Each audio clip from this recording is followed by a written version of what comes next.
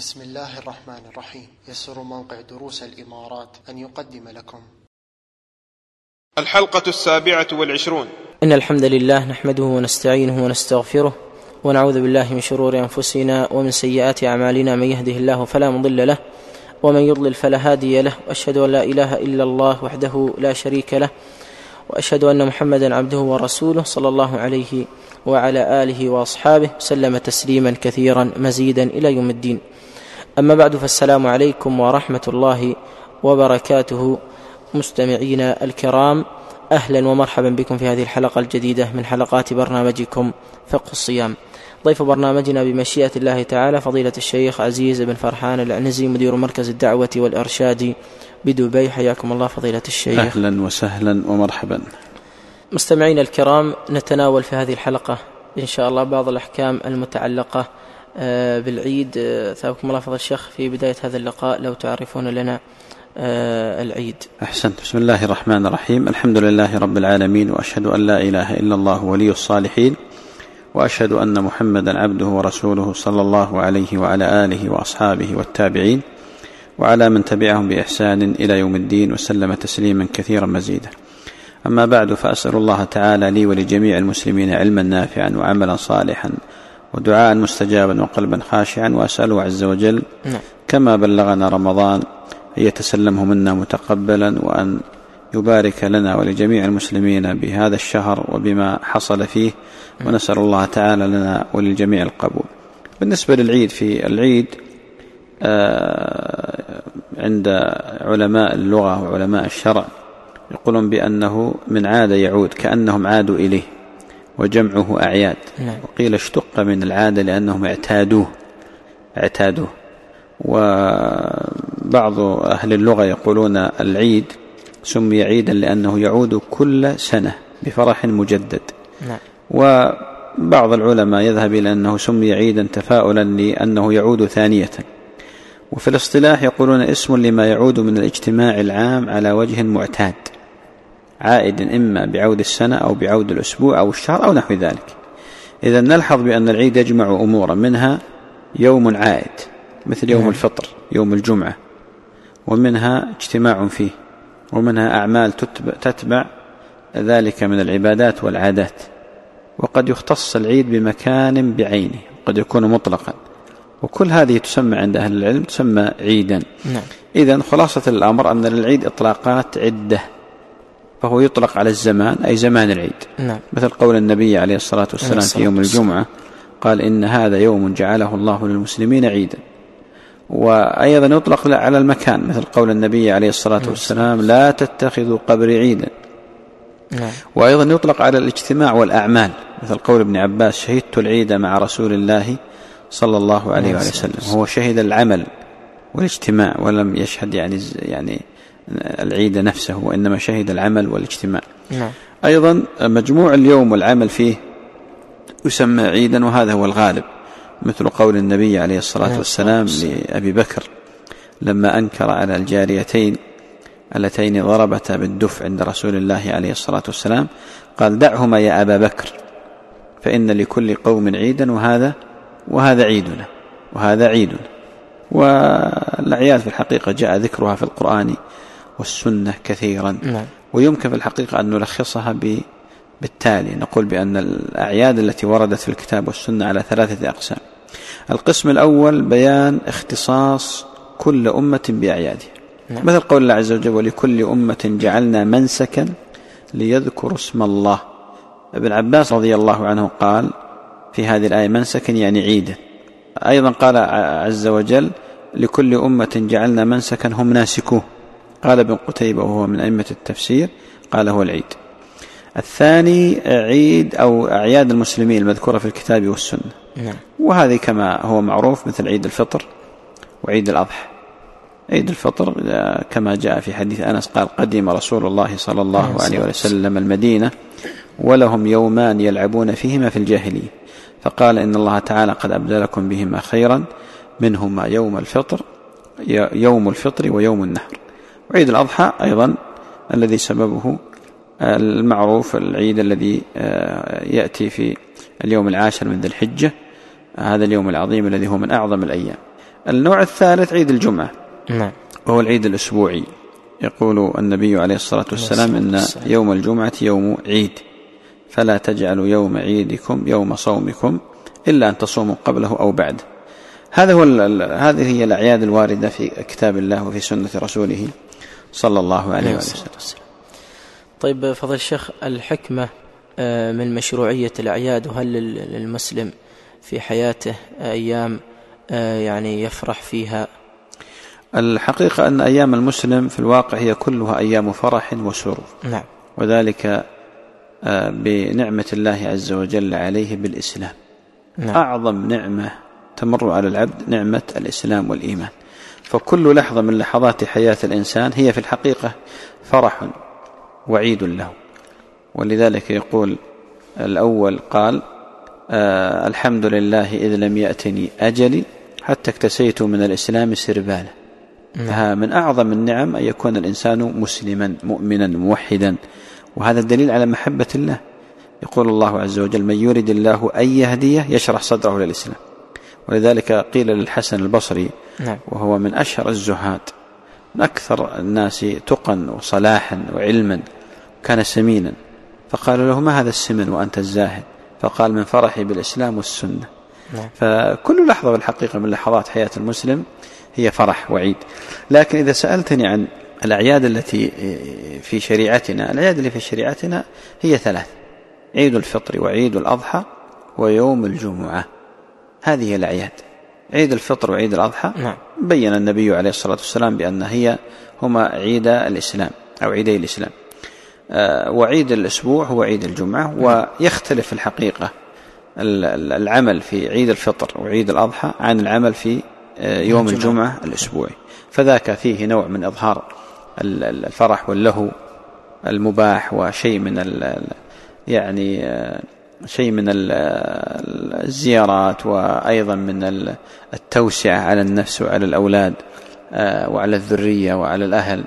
ودليل هذا أن النبي عليه الصلاة والسلام لما ضربت جاريتان على رأسه بالدف وهو مضطجع ودخل أبو بكر قال أمزمورة الشيطان في بيت رسول الله صلى الله عليه وسلم؟ فالتفت إليه قال دعهما يا أبا بكر فإن لكل قوم عيدا وهذا عيدنا. وكان يقول لتعلم يهود أن في ديننا فسح، في ديننا فسح. فعيد الفطر وعيد الأضحى فيه نوع توسع وزيارات، وفيها نوع توسع على النفس وعلى الأولاد، وأيضا إظهار الفرح بنعمة الله عز وجل على ما من وتفضل من العبادات الجليلة. يعقوبان فضل الشيخ يعقوبان يعني عبادات من أعظم العبادات. ولذلك أنت تلحظ بأن عيد الفطر يأتي بعد ركن من أركان الإسلام وهو الصوم. فالإنسان ولذلك حرم صوم يوم العيد، عيد الفطر. لماذا؟ لأن الإنسان يجب أن يظهر الفرح بنعمة الله وما تفضل به على عباده من هذا الركن العظيم، هذا الصيام الذي فيه رفعة الدرجات وحط الخطايا وتكفير السيئات وتكثير الحسنات. هذا نعمة من نعم الله. ولذلك هي أيام أكل وشرب وفرح وله مباح. وعيد الأضحى كذلك يأتي بعد ركن عظيم من أركان الإسلام وهو الحج. ولا تنسى أن هذين الركنين فيهما أيضا أركان. التوحيد أهمهما، فالإنسان المسلم قلبه مليء بالإيمان وتوحيد الواحد الديان جل وعلا. أيضا الصلاة يصلي، أيضا الصدقات أو الزكوات، يعني مجتمعة غالبا في هذين الركنين. فيفرح الإنسان بنعمة الله وفضله ومنه على عباده. طيب فضل الشيخ، هل الأعياد كانت موجودة في الجاهلية أم الإسلام هو أول دين أتى بهذه الأعياد؟ لا، في الحقيقة الأعياد قديمة في الناس، عرفوها منذ الزمن القديم.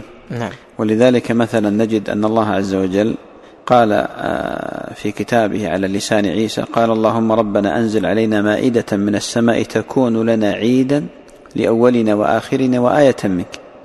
قال بعض أهل العلم التفسير قال أي نتخذ ذلك اليوم الذي نزلت فيه عيدا نعظمه نحن ومن بعدنا. وأيضا قال عز وجل حكاية عن موسى قال موعدكم يوم الزينة. قال مجاهد من أئمة التفسير قال هو عيد، يوم الزينة هو عيدهم. هو عيد، كان يوم عيد لهم. نعم. أيضا قال تعالى في وصف عباد الرحمن قال والذين لا يشهدون الزور. قال ابن عباس الزور هنا أعياد المشركين، قال أعياد المشركين. إذن الأعياد قديمة في الحقيقة، والنبي صلى الله عليه وسلم حينما هاجر إلى المدينة وجد الناس عندهم أعياد كثيرة، حتى أنهم قالوا يا رسول الله، يعني ذكروا بهذه الأعياد، فقال يقول أنس حينما قدم النبي عليه الصلاة والسلام المدينة قال ولهم يومان يلعبون فيهما في الجاهلية، فقال إن الله تعالى قد أبدلكم بهما خيرا منهما يوم الفطر ويوم النحر. فهذه أعياد المسلمين في الواقع، هذه أعياد المسلمين. نعم. طيب فضل الشيخ، نتطرق إلى بعض الأحكام المتعلقة بالأعياد. فضل الشيخ، بداية هذه الأحكام التجمل وما يشرع للمسلم من التجمل فيها في يوم العيد.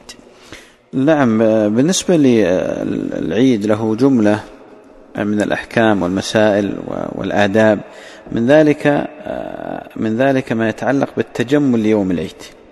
فالنبي صلى الله عليه وآله وسلم كان يتجمل لصلاة العيد وليوم العيد، حتى قال ابن القيم رحمة الله عليه وكان صلى الله عليه وآله وسلم يلبس لهما أجمل ثيابه. نعم. طبعا يقصد لهما الضمير للعيدين، نعم، عيد الفطر وعيد الأضحى.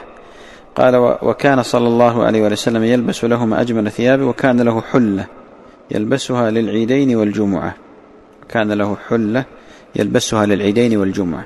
إذن المشروع في حق المسلم أن يتزين ويتجمل يوم العيد، يلبس أحسن الثياب ويضع الطيب الفواح بالنسبة للرجال، ويلبس العمامة النظيفة الطيبة، أو مثلا لباس أهل البلد، يعني كل بلد لهم لباس، يعني من يلبس العباءة والبشت، من يلبس الثوب مثلا العادي، من يلبس نوع من الألبسة. فما يخفاك بأن الأصل في اللباس إيش؟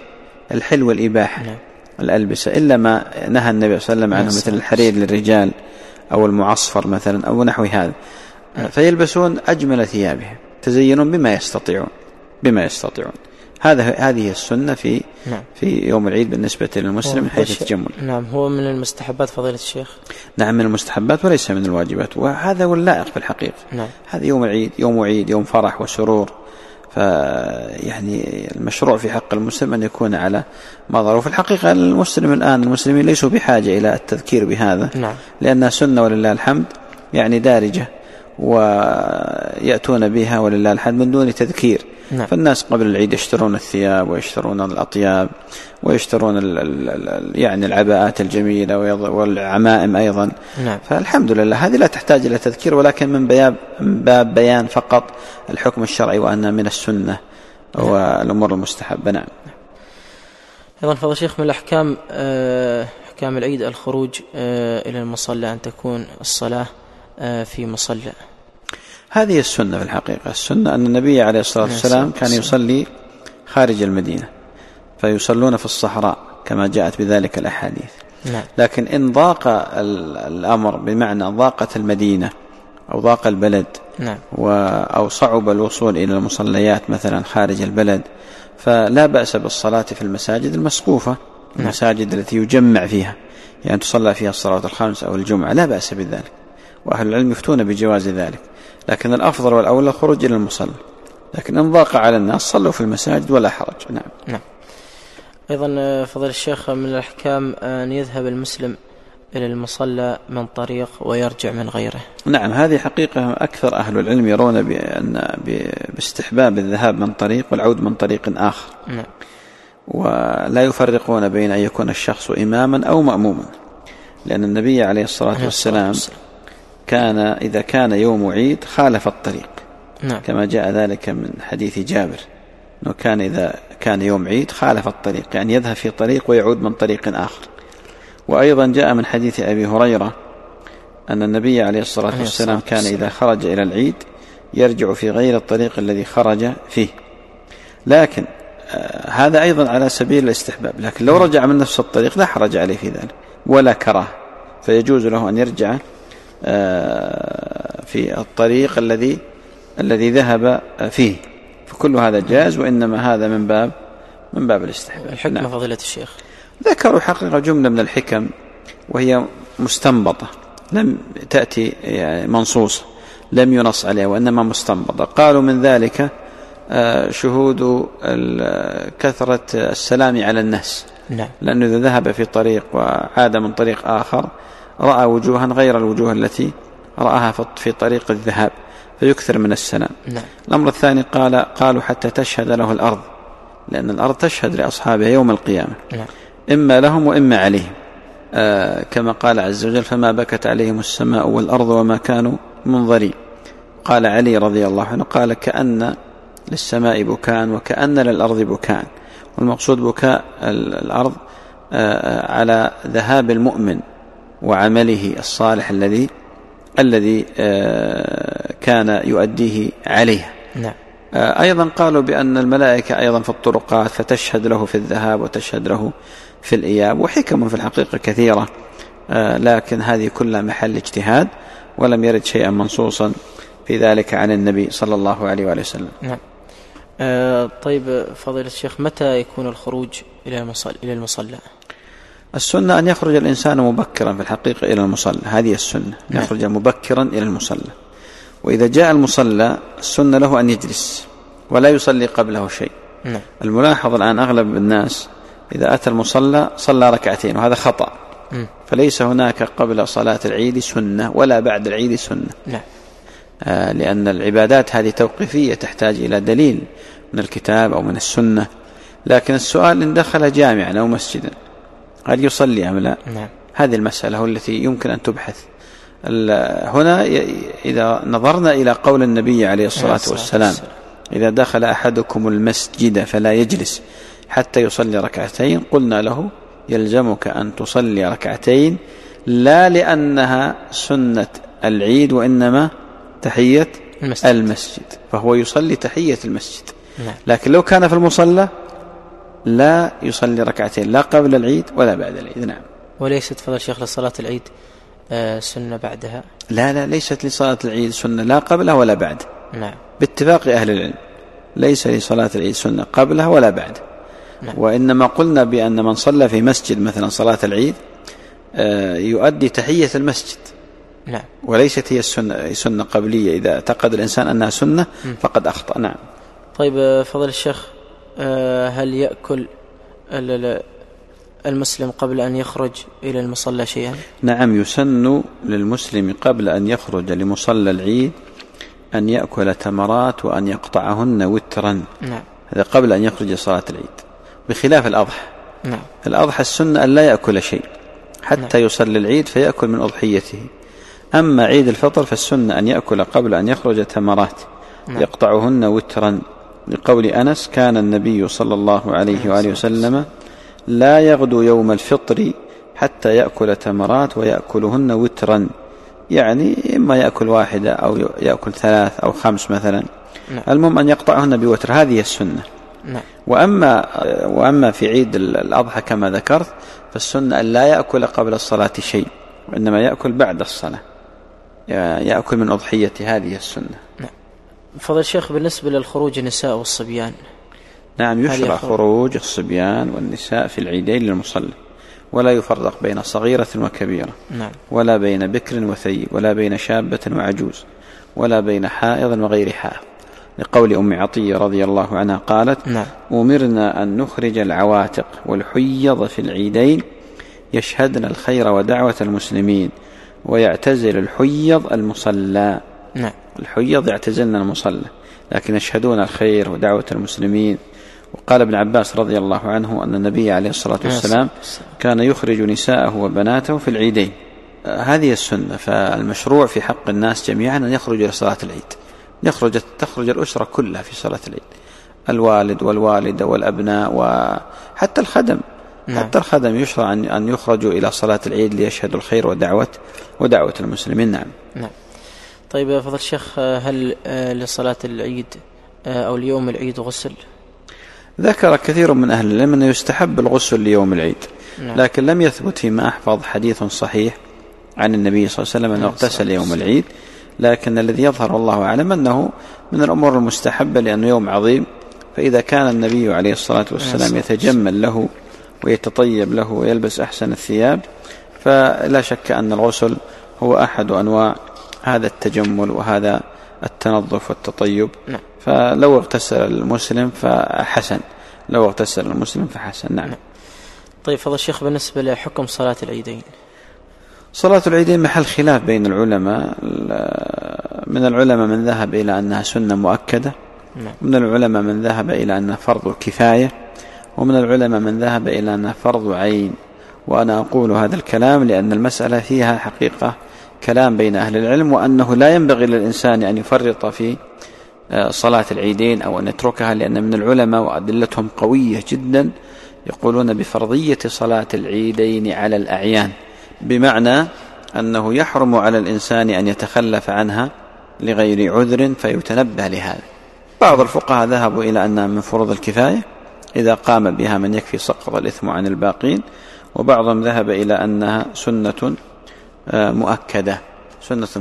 المقصود بأن الإنسان لا يفرط في صلاة العيدين، وأن يذهب إليها مبكرا وأن يحرص عليها، وهي من الشعائر العظيمة التي يعني هي في شريعتنا، وهي شعيرة ظاهرة يذهب الإنسان فيعلن من خلال صلاته وفطره وتكبيره أيضا الفرح بنعمة الله عز وجل على ما من وتفضل من الصيام والقيام وسائر الأعمال. نعم.